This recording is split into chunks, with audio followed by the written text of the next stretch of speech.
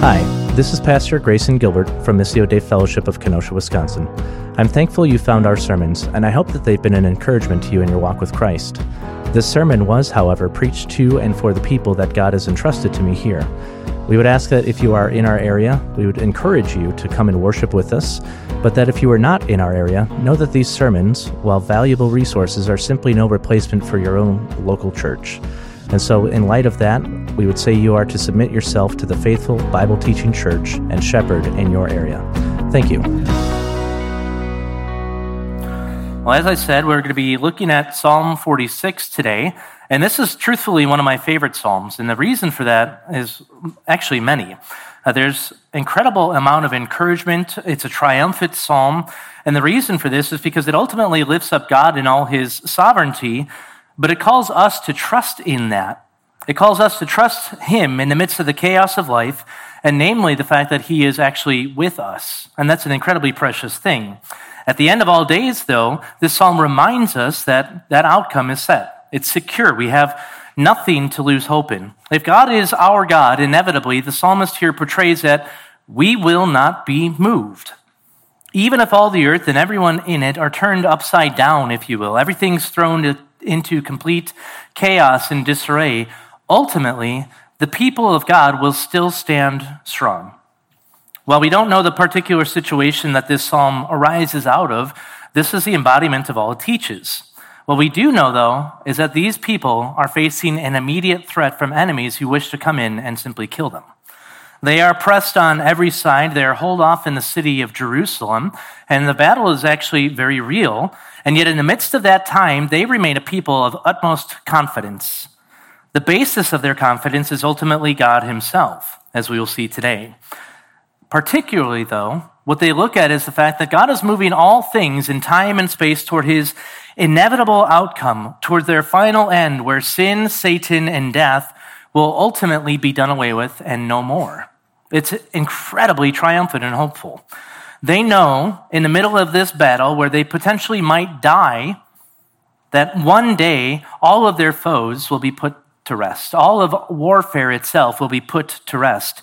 There is a certain hope that one great day, all these things will be a distant memory in the people of God's minds as God reigns on earth.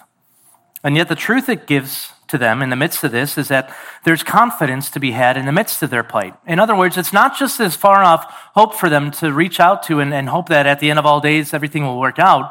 No, in the midst of that battle, they actually have an incredible amount of hope that God will be faithful and protect them that day. The outcome is so secure, in fact, they actually see it as a present reality. He is so faithful to his covenant, they look upon his future promises and say this gives an immediate confidence and hope that God will be faithful to them now. We not only look forward to that end of all days, if you will, for the believer, but essentially what they're arguing for here is that in the midst of the warfare now, God will be triumphant. God will be king. And he says, therefore, in the midst of all chaos, we do not fear. That's an incredible message, isn't it? And we see this in three different circumstances throughout this psalm, but the hope of it is incredible. They do not fear, for one, because God is their refuge and strength in the midst of all natural disaster. And so whatever happens on this earth, they do not fear. Secondly, they do not fear because God is their confidence and help in the midst of all political and social disaster or man-made disaster. And third and finally, they do not fear because God is the sovereign one. His mighty hand of judgment is already poised over all of creation, and the outcome is secure. It is merely a matter of time between now and then in which not only they will see the outcome as secure, but we too, where that judgment is realized in full. That's the basic message of this psalm. That's the hope that's driving all of it. That is the reason why they do not fear, is because they know in the midst of everything, God is sovereign and working all things toward his final end. So look with me now as we start to make our way through this psalm, and we can see this verse by verse. And first of all, I want to point out verse 1, where it just depicts God as our refuge and strength amidst natural disaster. The sections break up very, very cleanly, by the way. Each instance where you see the word Selah in this psalm is another break in the psalm. So that's how we're going to break it up today. Verses 1 through 3, 4 through 7, and then finally 8 through 11. So in the first section, verses 1 through 3, it deals with this aspect of natural disaster. Notice he says, God is our refuge and strength, a very present help in trouble. Again, he immediately begins with this rally cry of confidence, but notice that it's in who God is and what he has always been found to do. In other words, it's what's found to be true of God in all of time. You notice he uses 3 different descriptions, and he brings the Israelites to trust in their God by this. So look with me at verse 1. He says, God is our refuge, God is our strength, and then thirdly, God is our very present help in trouble. The first 2 describe God himself, and the third describes his activity and his faithfulness to this activity. Now, first, again, he says God is our refuge. Well, in this, he's simply stating that God is the one who is the sure place of protection when all else in life fails. In one sense, you can say that God is our place of shelter amidst any troubles that life has to bring. But here, again, remember, this is in the context of war. So he's saying in the midst of war, God is our refuge. And what he's drawing attention to is the fact that though they may have people surrounding them on all sides, ready to kill them, God is nonetheless their place of safety. God shall keep them safe from the attack of their foes, and he will ultimately defend them. But what's more than this is God is not merely on the defensive for his people. He's actually on the attack. He actually helps them in the midst of the battle. And this is where he turns to the second description. Notice he says God is our strength. Well, here the idea is not that they have some sort of inner resolve that they draw from in the midst of this time, but that God is actually the one who supplies their strength. The point he makes is relatively simple then. It's in the midst of impending doom that God actually provides his people with a source of strength, that is himself. He is the very source of their strength. Those who are united with him, in other words, are not left to their own devices or their own efforts or their own ability to stand and fight off and stave off their foes. No, God is the one who gives them such strength. Because they are united with God, and he is on their side, and he is in their midst, he empowers them to go out to battle. When everything else seems to fall apart at the seams, God leads the charge, in essence, at the very head of the line and subdues his enemies by giving his people a portion of his own strength. That's what's being referred to here. Now notice the third description. Again, it's in the midst of impending doom, but that he is a very present help in trouble. This is simply a summary statement of the 2 before in some ways, but it's designed to say, once more, God is their refuge and strength, but in a way that actually intensifies it. It makes it more, I don't want to say eager, but it makes it more intense and stresses the importance of what he's saying here. If you were to translate the Hebrew in a literal sense, you would say simply something like this. God has always been found to be an exceeding abundant source of help in the midst of our trouble. I mean, just piling on the adjectives here. Exceedingly abundant source of help. In other words, he is always what help is all about. He's simply reminding them, God has always been faithful to Israel. God has always been their defender. He has always prepared them for victory in battle because of his covenant. In the long line of their history, what he's saying here essentially is that God has always been faithful to his covenant. His faithfulness is unparalleled. In that one little line, I mean, just imagine these people on the front lines encouraging one another with the testimony of all that God has done. They're saying that basically, God has always stepped up to the plate and he has always knocked it out of the park. He's always delivered. And so the rallying cry for these men is that as they go out to the battle, it's much the same as the Apostle Paul's, where he says, if God is for us, who can be against us? That's what these guys are essentially saying here.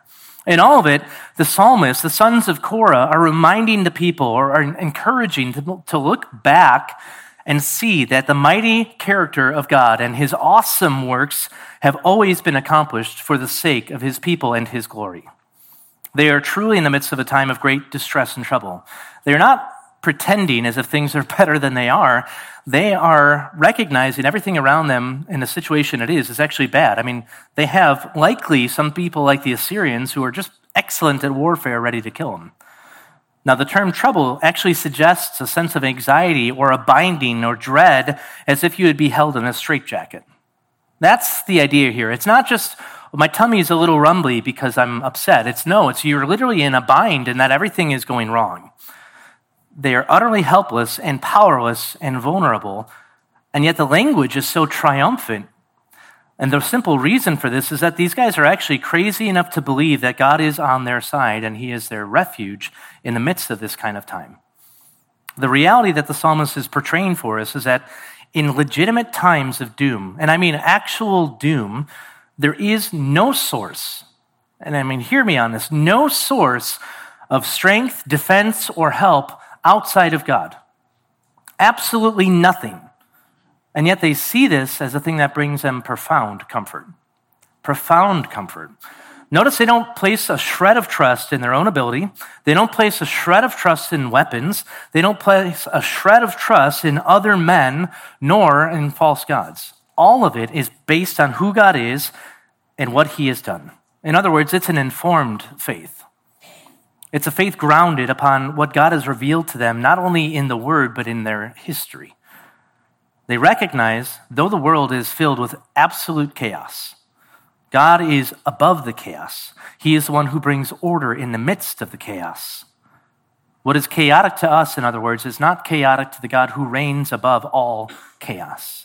He is in full control, and this is a thing that if we apprehend the actual reality behind it, it is a profound comfort in the midst of a world that is filled with disaster. I mean, look around this world. It is absolutely breaking apart at the seams half the time. And yet, if God were not sovereign, would you have any reason to hope? Would you have any reason at all? This is where he's driving towards here. Notice now what he says in 2 through 3. Look down with me at the text. He says, therefore, that is, in light of this fact, in light of the fact that God is a very present help in trouble, that he is our refuge and strength, we will not fear. Though the earth should change, and though the mountains slip into the heart of the sea, though its waters roar and foam, though the mountains quake at its swelling pride, we will not fear. The depiction here is, again, of just complete world-ending chaos brought on by natural disaster. Just notice how vivid the language is. All of these describe a sort of cataclysmic or world-ending natural disaster where things are literally just, everything that was once stable is just falling apart. The earth is being broken up and distributed like pieces of bread across the face of the planet. The geographical boundaries that they all know so well no longer apply. The nations have been broken up. The mountains are tumbling down into the heart of the sea. So once mighty mountains, once seen as a source of immovable strength that towers over everything else in all of creation, are reduced to rubble that just simply cascades into the heart of the sea, never to be seen again. I mean, that's pretty big stuff. The waters even, water is always seen as a source of life, if you will. You live by water because you need it, otherwise you die. But he's saying that everything is rushing and raging, the chaos of it. The water is being, basically pummeled by the rocks falling into it. So everything's spilling over the surface of the earth. It's devouring whatever lay in its path like a tsunami. But the idea is that these things, even the waters, are no longer seen as a source of life, but sheer, utter chaos, great peril, and death. All of them speak to the reality that these once stable things, these once life-providing things, have become upended. Complete disorder, complete chaos. And he's not saying this has actually happened in their time. He's saying this is the worst case scenario, if they will. Even if all of this happens, he says, we will not fear. Though everything could fall into the heart of the sea, though the earth itself can be split in two, we will not tremble. It's designed, again, to lift up the worst case scenario and demonstrate just how safe and secure they are in the grasp of their God. He is in their midst and they shall not be moved. Again, he's speaking to the reality that there's no reason to fear if we are safe with God. That's the natural conclusion of the theology of verse 1. We have no reason to fear because God is our refuge and strength. He is always about the business of helping his people, always. And so we have no reason to fear.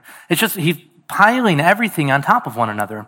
The question then is simply, do you and I believe that? Do we truly believe the objective truth of who God is, and in such a way that it actually promotes an attitude in which we do not fear? Would we be able to say, along with them, that if everything we know is stable, everything that we have been taught to trust in our whole lives, if all of that bombed into the heart of the sea, would we still say, we shall not fear. There's an implied rebuke here, and it's not so subtle, is it? But it speaks to both who are ruled by their fears, but also those who have a misplaced confidence and hope. A misplaced confidence and hope, but also those who are ruled by their fears. Right? You have some they're confident for all the wrong reasons. They don't fear anything, but it's not because they draw their strength and comfort from God himself. It's not because they look to him for their protection. It's because they are utterly self-sufficient. They're deceived into thinking that when everything goes wrong, they have the ability to pull themselves up by the bootstraps and basically stand strong. When everything else falls apart at the seams, they are the ones that they believe will be left standing. Well, the reality is that they're in the same dangerous position as the one who fears. Then you have others who have no fear because they believe their protection and strength come through the things that this world has to offer. All the things that are promised to burn up in fire at the end of the age, by the way. They believe, much like the one who believes in himself, that these things have the capability of keeping them safe on the day of judgment. They believe, or perhaps maybe they don't believe that in full, but what they believe is that in the midst of a world that's utter chaos, that these things will be a cure-all or a panacea from depression or anxiety or whatever else that you want to throw into it. Perhaps even that they will hold back the power of death if they just eat right or exercise enough or take all of the right things into their body, or if they put their hope in money and shelter and everything else that's all in creation. They bank their trust on these things. The reality is that these people are in just as dangerous territory as the one who fears and the one who trusts in themselves. And then, of course, the one who fears. Perhaps they fear man. Perhaps they fear the various what-ifs that arise from living in a world that is broken and distorted by sin. But they never quite get around to letting the knowledge of who God is transform their hearts and minds so that they actually abide in a place of trust. All three of those people, by the way, fail to place their faith in the objective reality of who God is. That's the rebuke here. He's literally looking at the people surrounded by enemies, and he's saying, trust in the Lord. He is your one source of comfort and strength. He is your one source of deliverance. He is your one source of hope.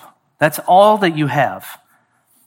In evidence of what we see today, when somebody is given to a misplaced confidence or hope, when they're given to fear, it's all indicative of a false understanding of just that reality. It's not to say they can't have the facts right and still struggle. I mean, believe me, people, everybody still does that in one sense or another. It is to say, though, that we may have all of the facts right, we may even agree to those facts, but it has not become a place of hope, if that makes sense. It has not become a treasure or a delight. It has not become something that literally rules all of our life. The knowledge of God is literally intended to permeate every single corner of our lives. It's the basis of our confidence. It's the basis of our hope and joy and delight. It's the basis of literally all that we feel and do. It is to be brought under submission to the Word of God, and it is to be brought under submission to who God is. I mean, it's the same basis of what we believed when we heard the gospel for the very first time. We must submit ourselves to who God is and not who we believe him to be. The pity of it is that we tend to take that and then we hear that it's a thing of simply strong faith. It's something that somebody else is all reserved to have. Only a select few people can embody that kind of mentality. But notice for the Israelites here, the intensity of their faith rests on the object of their faith. It's God himself, beloved.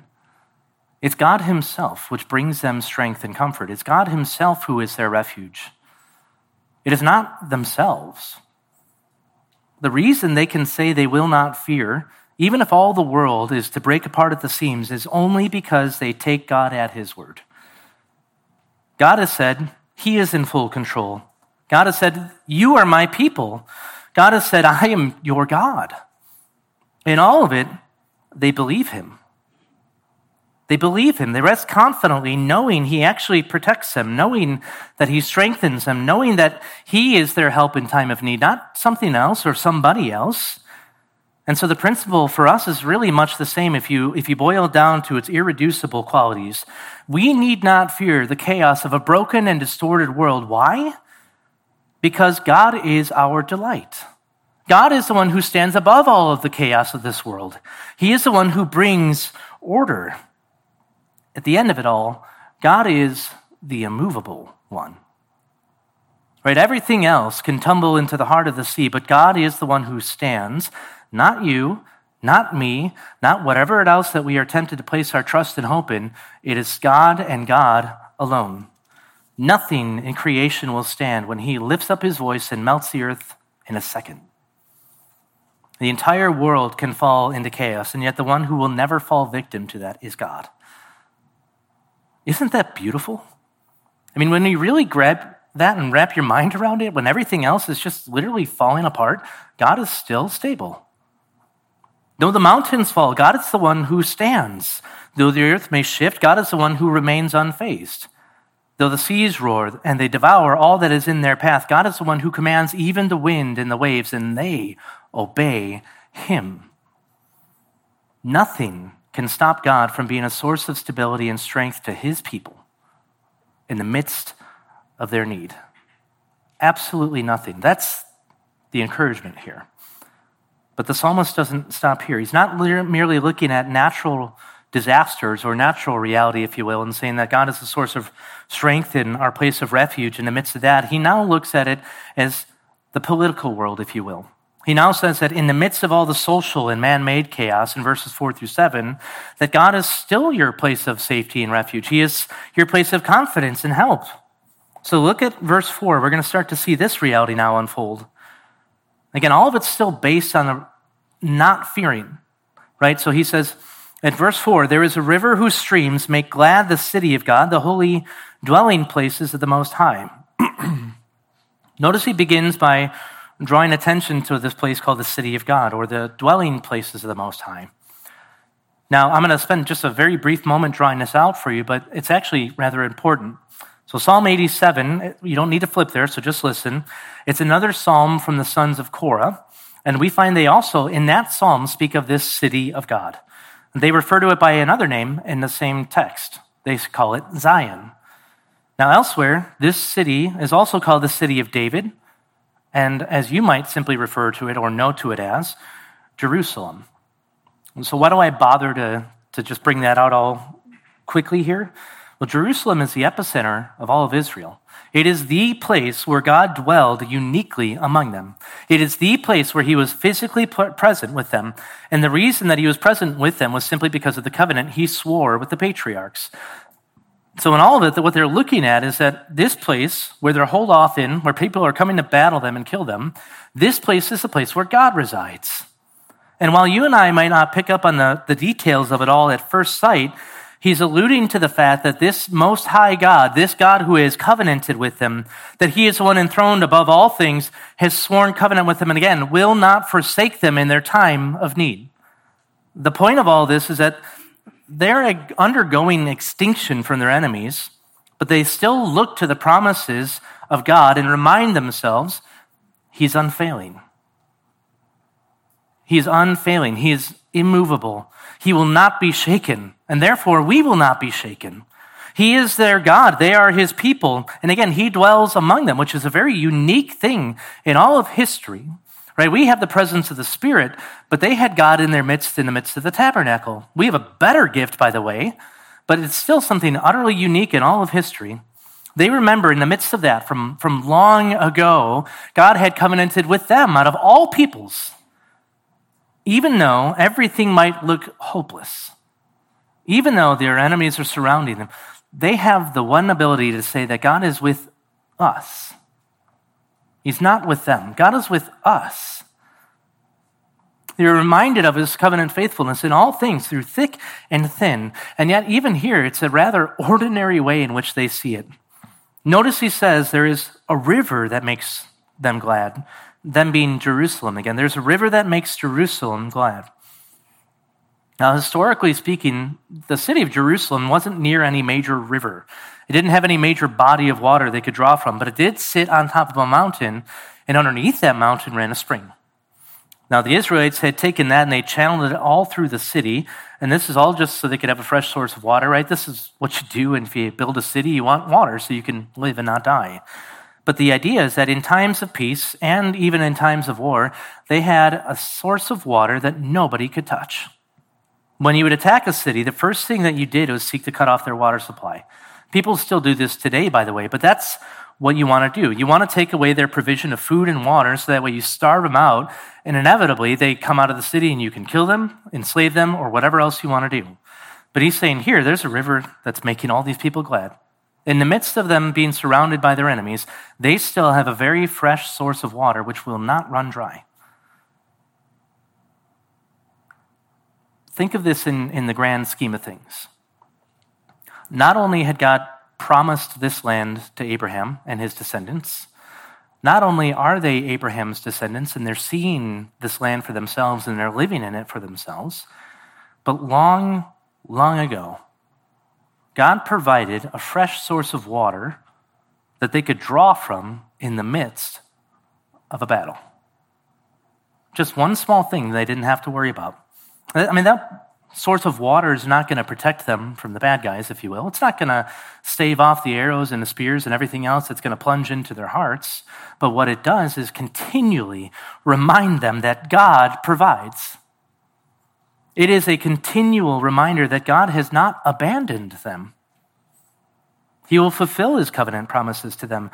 Long ago, he gave them this water. He swore it to them, and then he even placed them on top of it. I mean, that's incredible it's mind-blowing when you think of the sovereignty of God in the midst of that. But think of that in all those small ways and mercies and provisions that God has given every one of you.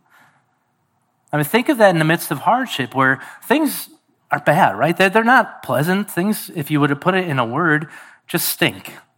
And yet God in his infinite kindness and mercy has still directed all of the infinitesimally small things in order to bring you even a modicum of comfort and hope. He is still with you. That's what he's showing you. Think of how wonderful that is. God is still with you, beloved. Even in the midst of the most trying time, your God has not abandoned you. We often think of this and we have a hard time relating to this reality because when we get emotional, we tend to think that God is now distant from us. But look at all the small ways in which he provides. Look at all the small ways in which God has always provided. Look at the word especially. Again, the water supply here can't stop the invading armies, but the God who covenanted with them can. That's the beautiful reality being shown here. The one who sovereignly placed that water supply in their midst, he can save them from their enemies. And just as that water supply is in their midst and it brings them gladness, it shows them his mercy, they orient their hope in the fact that God is with them in the big things. Notice what he now says in verse 5. God is in the midst of her. God is in the midst of Jerusalem. She will not be moved. More than this, God will help her when the morning dawns. Now, notice what he brings to the forefront. It's all of these things he alluded to just previously. Right? The God of their forefathers, the God of all creation that's above it all, he's with them. But he adds to it here. They cannot be shaken. Jerusalem cannot be moved. Well, the implication of this is quite clear, isn't it? Though everything else might be thrown into chaos, though everything else will ultimately devolve into chaos, those who have God in their midst will remain unmoved. The psalmist pushes us even further when he states that God will help them when the morning dawns. Again, the imagery is incredibly clear, isn't it? The dawning of a new day brings hope. Why does it bring hope? It's very simple. There's light, right? The imagery that's always been lifted up in Scripture between light and darkness is all over the place, right? The darkness symbolizes disaster, death, chaos, all of that. But light symbolizes life. Light symbolizes goodness. Light specifically in the New Testament is Jesus Christ, because he brings the light into the world. In the midst of this situation, the darkness here just simply symbolizes their own plight. right? They're faced with death. They have people closing in around them. They cannot get out. But God is in their midst. He will help them when the morning dawns. So at the very, very worst, all through the long darkness of the night, they will wake to find that God has not only dwelled with them the entire time, but he actually helps them. He will actually rescue them at the dawn of the new day. It's kind of a wonderful paradox, isn't it? This God who is high above all of creation, the one who stands outside of time and all of reality itself, the one who governs all things, is near. He is near them. He is in their midst. And because he is near to him or them, they shall remain when the battle is done. Well, the people of God are utterly, utterly safe and secure. There's nothing outside of his dominion and authority. He wields infinite power. He charts the course of history like channels of water in his hands. He sits in the heavens enthroned above it all, and nothing, absolutely nothing happens outside of his decree. And yet this all-powerful, all-sovereign God stoops down from his throne and lives among his people, especially in the midst of their trouble. We tend to think that God is aloof to our problems more than half the time, don't we? And this is not a rebuke, so please don't take it that way. We just tend to think God's just distant. He has better things to do than attend to our needs in the midst of trials, or perhaps our trials are stupid. That's what we think. We sense that he's unreachable, he's distant, and by and large, we equate his nearness to us with our emotional capacity, how we experience or feel about certain things. But the objective reality is that whether or not we feel like it, God is still with us. It doesn't matter how you and I feel. Not in the grand sense of things, because it doesn't invalidate the truth of what God is and who he is claimed to be and always been. That's the wonderful truth about all of this. God has always been near to his people. It's not on the basis of how they feel or how they think or how they pray or anything else. It is always on the basis of his covenant. It is always on the basis of his faithfulness, in other words.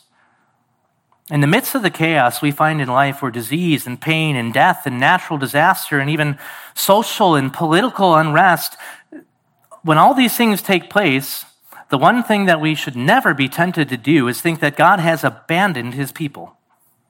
He's not confused. He's not even disturbed by the events at hand. He's not a God who actually stands idly by either, though. He is, in fact, directing literally all things to the counsel of his will.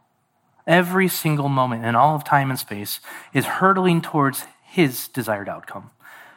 We're not Israel. We don't face the same reality today, right? There's not people outside of Missio Dei Fellowship right now looking to kill us as we get into our cars. But the principle is exactly the same. Exactly the same. God is near to us, both in peace and even adversity. God is sufficient in his grace to us. He never abandons his children. If you are in Christ, you are utterly safe and secure. Nothing can stand against you. Nothing can remove you from his grasp. Nothing in all of time and space can shake the firm foundation we stand upon, for Christ is our rock and redeemer. The confidence of the psalmist is essentially the same as ours in that regard. God is near to us. We have, therefore, no reason to fear. Beloved, no reason to fear. If God is with us, what can man do? If God is with us, what can nature do? Are not all things under his divine control? Notice how certain this reality is. He starts in this in verse 6. Notice what he talks about with these nations. Right, these are the guys coming in to battle them. He says, the nations made an uproar, the kingdoms tottered. He raised his voice. That's God. God raised his voice, and the earth melted. She just melts. The psalmist now just takes us directly into the fray of the battle, but notice how strongly he is contrasted with these warring nations. Notice how the true power of God comes in. The language, it's reminiscent of Psalm 2. You have the nations, they come to war with God himself, and it's just the utter futility of their foolishness. It's shown for what it truly is. They rise against their God, He is their God still, by the way. They rise against their Creator, and he laughs and he scoffs in derision. He declares, "My Holy One will come, and he will shatter the nations with a rod of iron." The picture here is very much the same. The nations rage, and in their raging, they may topple lofty kingdoms. They may topple them much like the mountains that fall into the heart of the sea. And yet when they come against Israel, God merely speaks a word. One little word. And all the earth dissolves. Think of how feeble these men are before their Creator. Think of how insignificant the greatest armies of all time are before the all-powerful God. Think of the mass destruction people can wield in our day. They can blow up entire regions. They can wipe off entire nations, small nations, but still, they can wipe them off the map. And yet that pales in comparison to the sheer awesome power of God. Think about it this way. Just as easily as God spoke all things into being, he can speak all things out of being. Nothingness. Sheer, awesome, magnificent power. Nothing is like our God. The psalmist at this point is just simply taunting these invading armies. They stand ready to kill him, and picture it much like David with Goliath. He says, "You come with sword and spear to taunt the armies of the living God. In a moment, with a mere word, God can evaporate you. Who are you, O man?" It's really rather neat than what he says in verse 7 in light of this. Going back to the idea of covenant, notice what he says here. He says, "The Lord of hosts, that is Yahweh of the heavenly hosts, or the hosts of all the earth, the God of Jacob is our stronghold. This God is with us." You can think of the Lord of hosts as a military term in one sense. It conveys the idea that God is the one in control of literally every single army of heaven and earth. Every single one of them. Not only the legions of angels are at his disposal, but even the armies of the earth are at his command. Not one of them is outside of his control.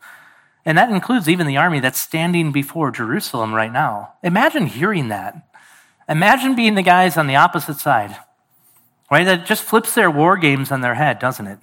Imagine standing before an army poised to annihilate you and shouting triumphantly, "If God wishes, he can speak a single word to you and decimate you. But perhaps instead, he will simply have you do his bidding and fight his wars." The God of Jacob is our stronghold. What stronghold do you hope in? Again, everything he's doing is framing it in light of the covenant that God has sworn with his people. He's saying that God, the God of Jacob, is their stronghold. What it brings to mind, again, is this reality that the nation of Israel stood out uniquely among all other nations. He covenanted with them and them alone. God promised to keep them safe. He promised to never leave them nor forsake them. He promised to help them in their time of need. He promised to bless those who bless them and to curse those who curse them. Generation after generation of Israel has inherited these promises from the patriarchs. And the reality is that for those who are in Israel, who were truly children of God, they stood to inherit all of these blessings.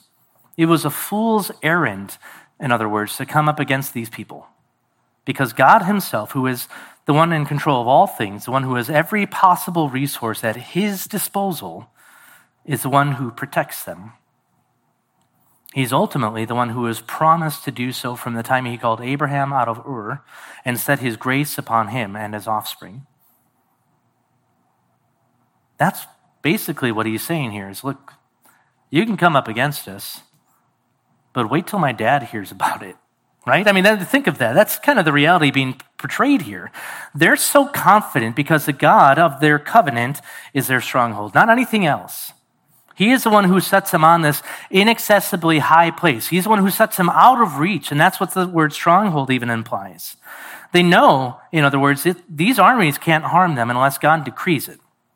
They know that unless God allows it, that they will not fall.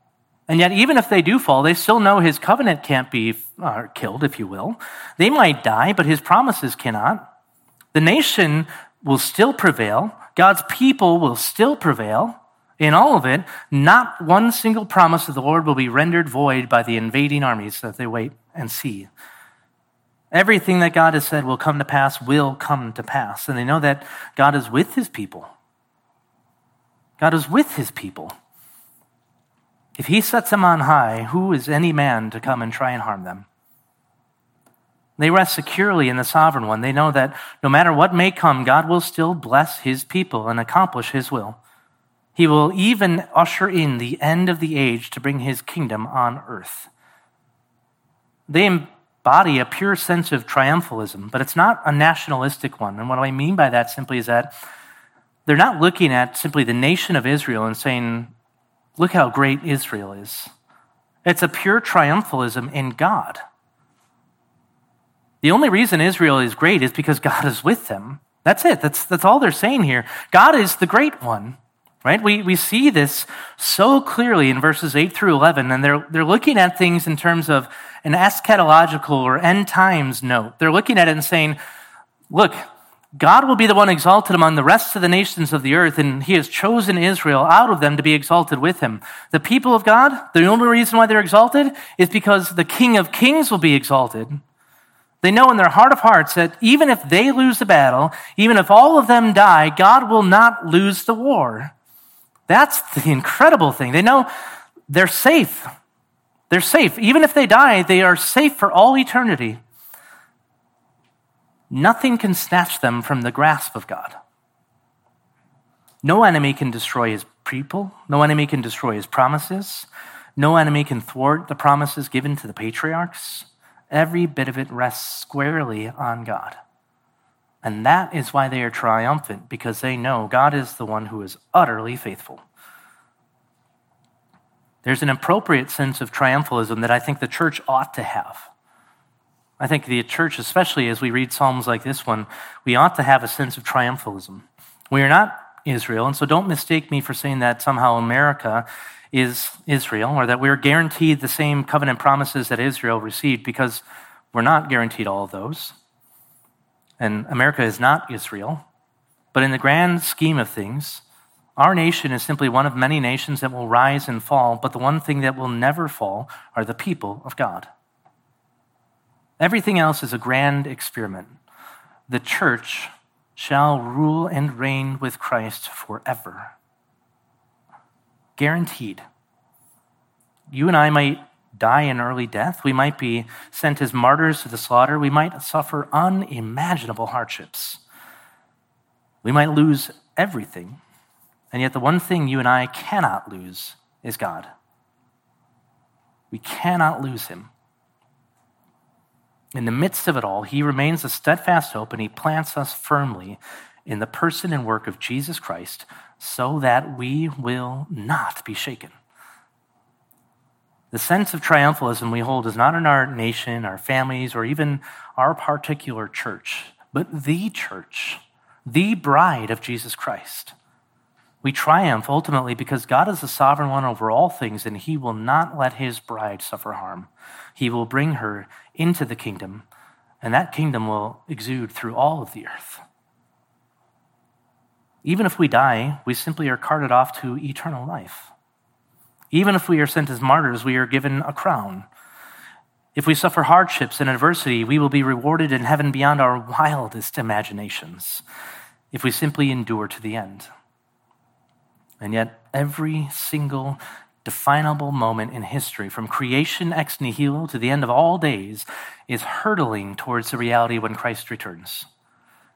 It's hurtling towards this reality where God will subdue every single enemy under his foot and make an end to all that plagues us and make all things new.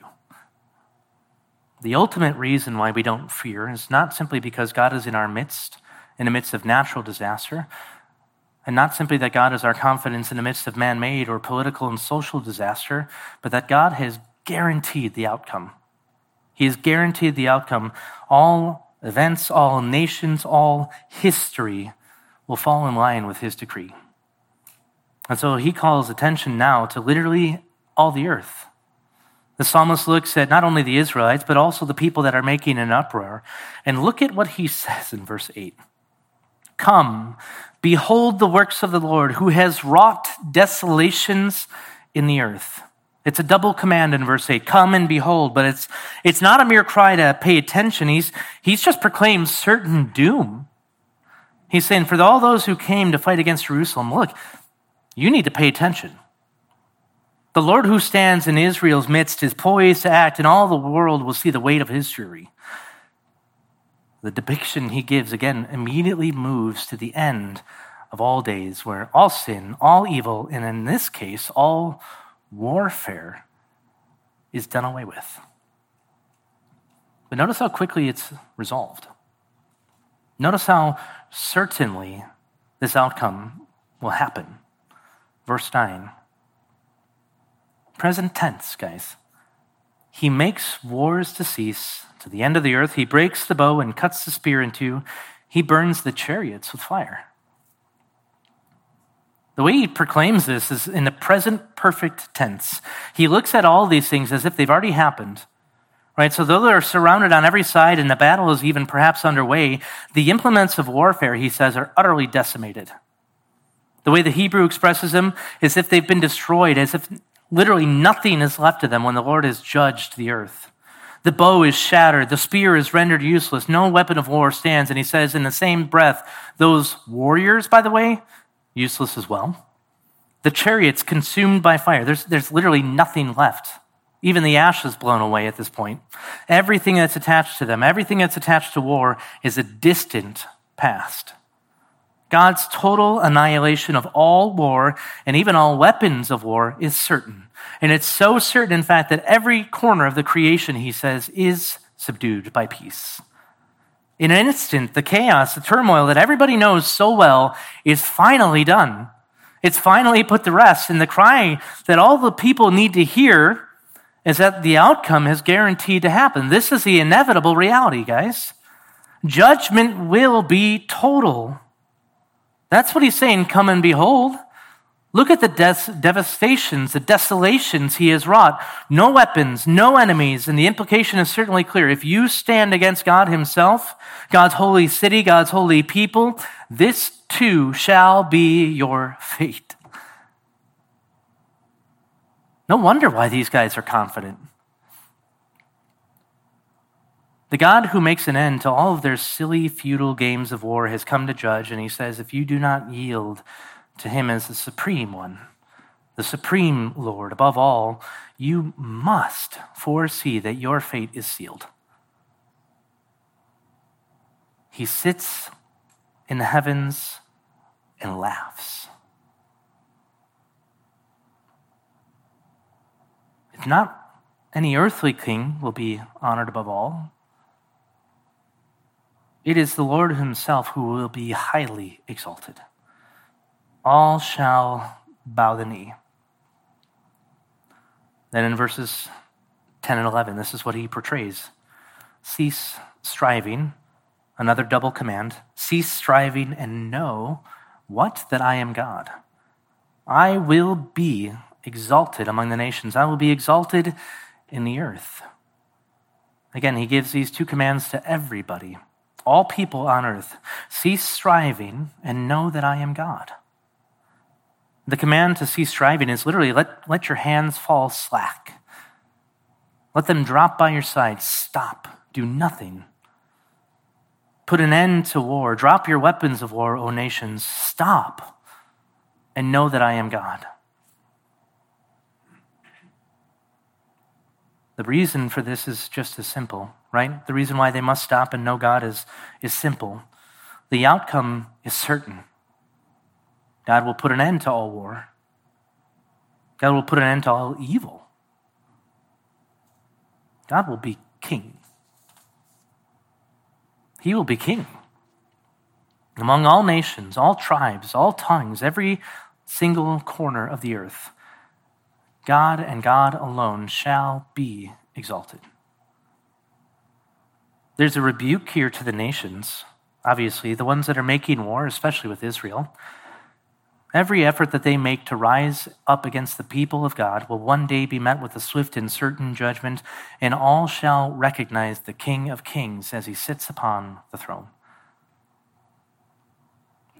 And yet there's also a slight rebuke to the faint-hearted, too. You think about it. If the clarion call is given to an unbelieving world, a world that will undoubtedly see this reality, undoubtedly that the outcome is secure, that God shall win every battle, subdue every enemy, put an end to every bit of warfare, why do they fear? Why are you afraid? It moves well beyond every earthly threat the people of God face to every spiritual threat they face as well. It's not merely that all the evil on this earth shall be subdued by the peace of God as he reigns from his throne, but that death will be a distant memory. Satan himself will be crushed. He will be destroyed. He'll be cast into the lake of fire forevermore. All those who have ever opposed God and his people, beloved, unless they have repented, will be cast into the lake of fire. They will first be brought to their knees in submission, though. That's the startling reality. But at the end of it all, not a vestige, not a single vestige of this broken, sinful, chaotic world will be left. Not even a little bit. In an instant, a mere word from the Creator, all things will be set right, and therefore, we do not fear. We have no reason to. We of all people know that God's kingdom will come and that it will be eternal. The implications of this are utterly massive, and I mean utterly life-changing if we would just simply apprehend the reality behind it. Think of what is actually guaranteed for those who love God. There's not a single thing in this life that can threaten to undo any bit of what he has promised. And the psalmist can say this, if the Israelites can say this when they literally have people trying to kill them, how much more can you and I say this and sing of this beautiful truth in the midst of whatever comes to us in this age? That's not to say that you don't have hardships and sufferings. It is simply saying that if they can say it then, we too, as God's people, can say it with just as much certainty as they did. Beloved, the intensity of your faith is not what will save you. Make no mistakes about it. But it will certainly impact how you navigate this life. There is a constant threat and chaos of sin. The one sure ground we have to stand on is what God has revealed to us in his word.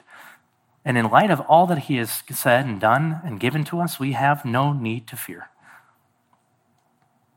Think of all the different things that you could be tempted in to think that they might free you from your fears, that they might free you from your worries or your depressions or your anxieties or whatever else that ails you in this broken and sinful world. Beloved, when you do that, you're placing your hope and confidence in something other than God, and it cannot deliver. It cannot help you in that way. God is the very basis, the very source of our strength and hope. He is the one who fills us up with these things, in other words. And it's not simply in the big things, but in the everyday things of life that we are faced with. Every day. Let me put it a different way. If God is all sovereign, if God is all powerful, if he guarantees to rid the world of evil, is he not sufficient to give you comfort and peace in the midst of your depression, anxiety, or your worries? Or anything else that ails you? Will you turn to something else? Or will you see that God is your sole, only resource? And that it is enough? Again, the outcome is secure. The outcome is unchanging. It is grounded not in your personal faith, not in the faith of the collective body at Missio Dei Fellowship, not in the faith of the church at large, but in the covenant that God has sworn. The outcome is secure. It rests entirely on his faithfulness. The reason we do not succumb to fear of anything or anyone is not because of us. It is purely because of God. It's purely by the grace of God that we can come to do so, but it is purely by his covenant promises. Do you believe that you serve a God who cannot fail. Not who will not fail. That's undoubtedly true. But a God who cannot fail.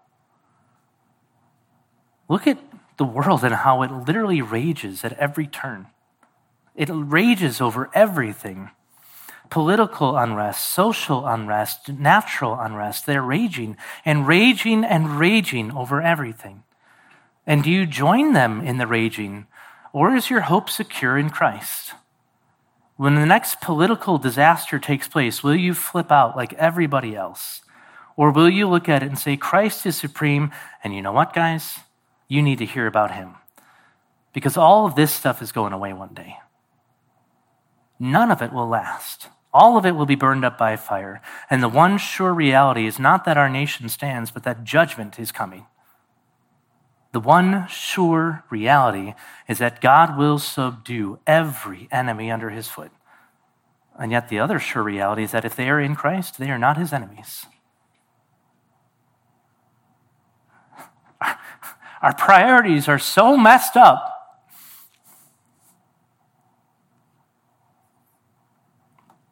I'm sorry, I'm not. There are people literally being carted off to hell every single day. Every day.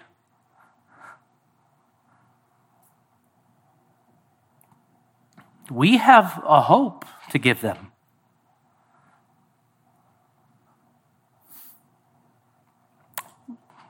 Verse 11, he says, the Lord of hosts is with us. God of Jacob is our stronghold. It's triumphal once again. The reason for this is simple. God is in control of all things, and his promises are certain. Everything that's stable may topple. Everything that we trust in this earth may fall into the hearts of the sea. But he is the great, unmovable one who dwells among his people. Though the nations rage, again, they do so in vain. God is the one who will take the throne in the end. One great day, beloved, he will make an end to all warfare and all that plagues us. He will be the rightful ruler above all things. Just as the Israelites could say in a very, very beautiful way that the God of Jacob is our stronghold, you and I, if you are in Christ, can say this too. Nothing can touch us. In the beginning of the service, you heard a hymn, a famous hymn that many people simply love, and that is from Martin Luther called "A Mighty Fortress is Our God." That hymn was based on this psalm. Martin Luther picked up this psalm and he read it in the midst of a broken and chaotic life that only he could have. And he penned those beautiful words we sang today. Here was a man who was hunted down by the papacy. Do you know what he said as a result of them hunting him? Cut off my head. I serve a God who can give me a new one. Only Martin Luther, folks. But in the midst of that, he also is a guy who is literally standing in the midst of social upheaval. You have King Charles, I think the 5th or the 6th, who is literally leading a battle against the peasants. The peasants are dying everywhere. These people in authority are dying. The bubonic plague is happening all around him. He and his wife, Katie, open up a hospital in their home to treat the people with the plague. His daughter had literally just died, and as he's burying her, all of these things come flooding out of his heart and mind, and he pens, "A mighty fortress is our God, a bulwark never failing." Though all may fall into chaos and disarray, the only thing that Luther put his hope in was the fact that God is sovereign over it all, and the outcome for those who love God is secure. If you think about it, when that all happens, what do you have left to trust in on this earth? Nothing. Absolutely nothing. And what does Luther do? He writes a battle hymn. A hymn of triumph, a hymn of great confidence because he knows God is faithful. He says only God's kingdom is eternal, and though everything else may fall and fail, God cannot and will not, and gosh darn it, I trust that. And I love that truth. I will not even fear what Satan can do. As I conclude all of this, and I bring everything back to full circle, if you will, I want to simply draw your attention to basically the two commands that he gave us in this passage. Now, if you're not in Christ today, this passage is directly applicable to you, but not in the hopeful and encouraging way. For you, this psalm ought to be one where you contemplate the absolute, unavoidable certainty that all of history is moving towards the day of judgment when Christ returns and he brings peace. But that peace is not for you. That peace only comes through the subdual of his enemies and through the defeat of his enemies. And make no mistakes about it, if you are not in Christ, the scriptures say you are an enemy of God. You will be defeated. You can mock, you can jeer, you can revile the things of God for the rest of your life. You can spit upon the face of your parents or your children or your spouse or your friends or whomever else is trying to just plead with you to believe the gospel. You can live in abject rebellion all the rest of your days, but the one reality that will never change is the outcome that awaits all mankind. Christ shall reign. Well, the command to you is to literally halt in your tracks and know that he is God. Make no mistake, it's a rebuke in the text specifically for you.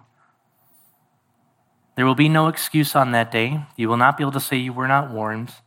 God will have victory. You will bow the knee along with everyone else in all creation, and yet it will not be under the extreme pleasures of his grace unless you repent and trust in Christ. It doesn't have to be judgment. It doesn't have to be that way. You can be counted among God's people if you would simply humble yourself and confess your sins and trust in Christ and Christ alone for forgiveness. But he brings so much more. If you are in Christ, beloved, you need not fear anything. Nothing.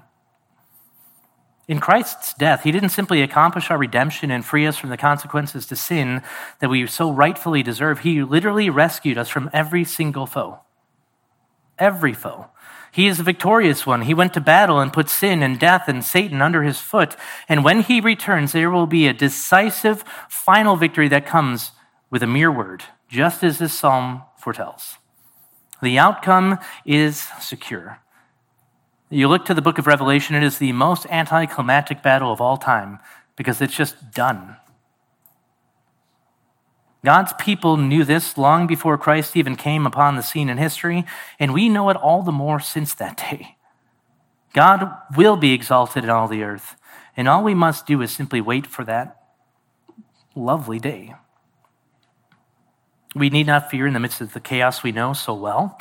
We need not fear the sin, the death, the political power grabs, everything.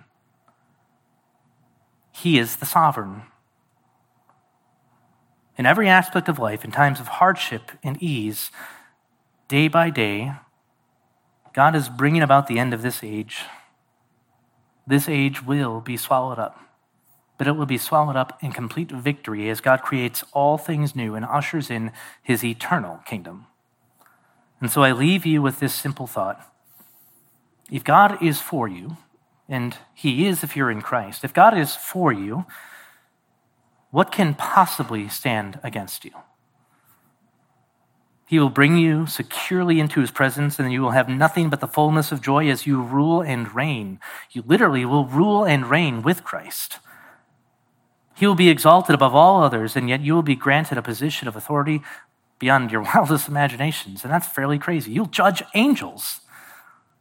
No more death, though, no more pain, no more suffering, just pure unadulterated bliss and joy in the presence of your King. All of that is what we stand to inherit and more. There's things we don't even know that we will get in heaven. But the most beautiful treasure of all is Christ. Keep that reality close to your heart, ever before your eyes. Let it bring you comfort knowing that whatever may come your way, be it world-ending judgment, be it complete political and social chaos, or even just the chaos of your own life that happens sometimes, that the Most High God is your God, and you are his people. If you are in Christ, at the end of all days, you shall not be moved. Let's pray. Well, Father, we do thank you for just the incredible peace and security and comfort and joy and everything else that you have given us in Christ. That we are safe and secure from all harm. That even if in this life we may be faced with death, that the outcome is secure. We know that we shall be immediately whisked away into your presence and shall never, ever, ever experience just the chaotic world we know and live in, and the power of sin and our enemy, Satan. We are looking forward to that day when Christ returns. Oh, Father, we are so eager. We wait for you, Lord. But may we wait with much confidence and trust, knowing that that day is secure, knowing that if we do not see it in our lives, that it nonetheless will come, that this is a hope that you have granted your church since its very beginning, because Christ has secured it. Father, may we not be tempted to fool ourselves and think that the kingdoms of this earth will deliver us, that the kingdoms of this earth will pursue righteousness as only Christ can.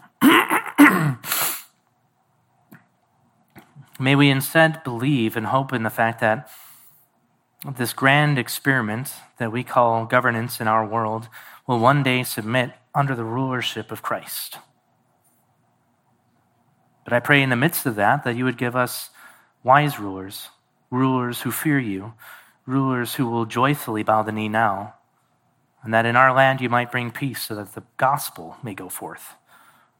Not so that we might be comfortable, but so the gospel might go forth. Father, I pray for your people, my brothers and sisters, that you would strengthen them. I do not know what days lay ahead for us all, but strengthen us with only the power that you can give us. Cause us to trust in your word and to your faithfulness, that we might impart that to a broken world that desperately needs to hear it, but that in all things, Father, we would not lose the hope that is set before us. May we run this race well, for your glory and for your praise. It is in Jesus' name we pray. Amen.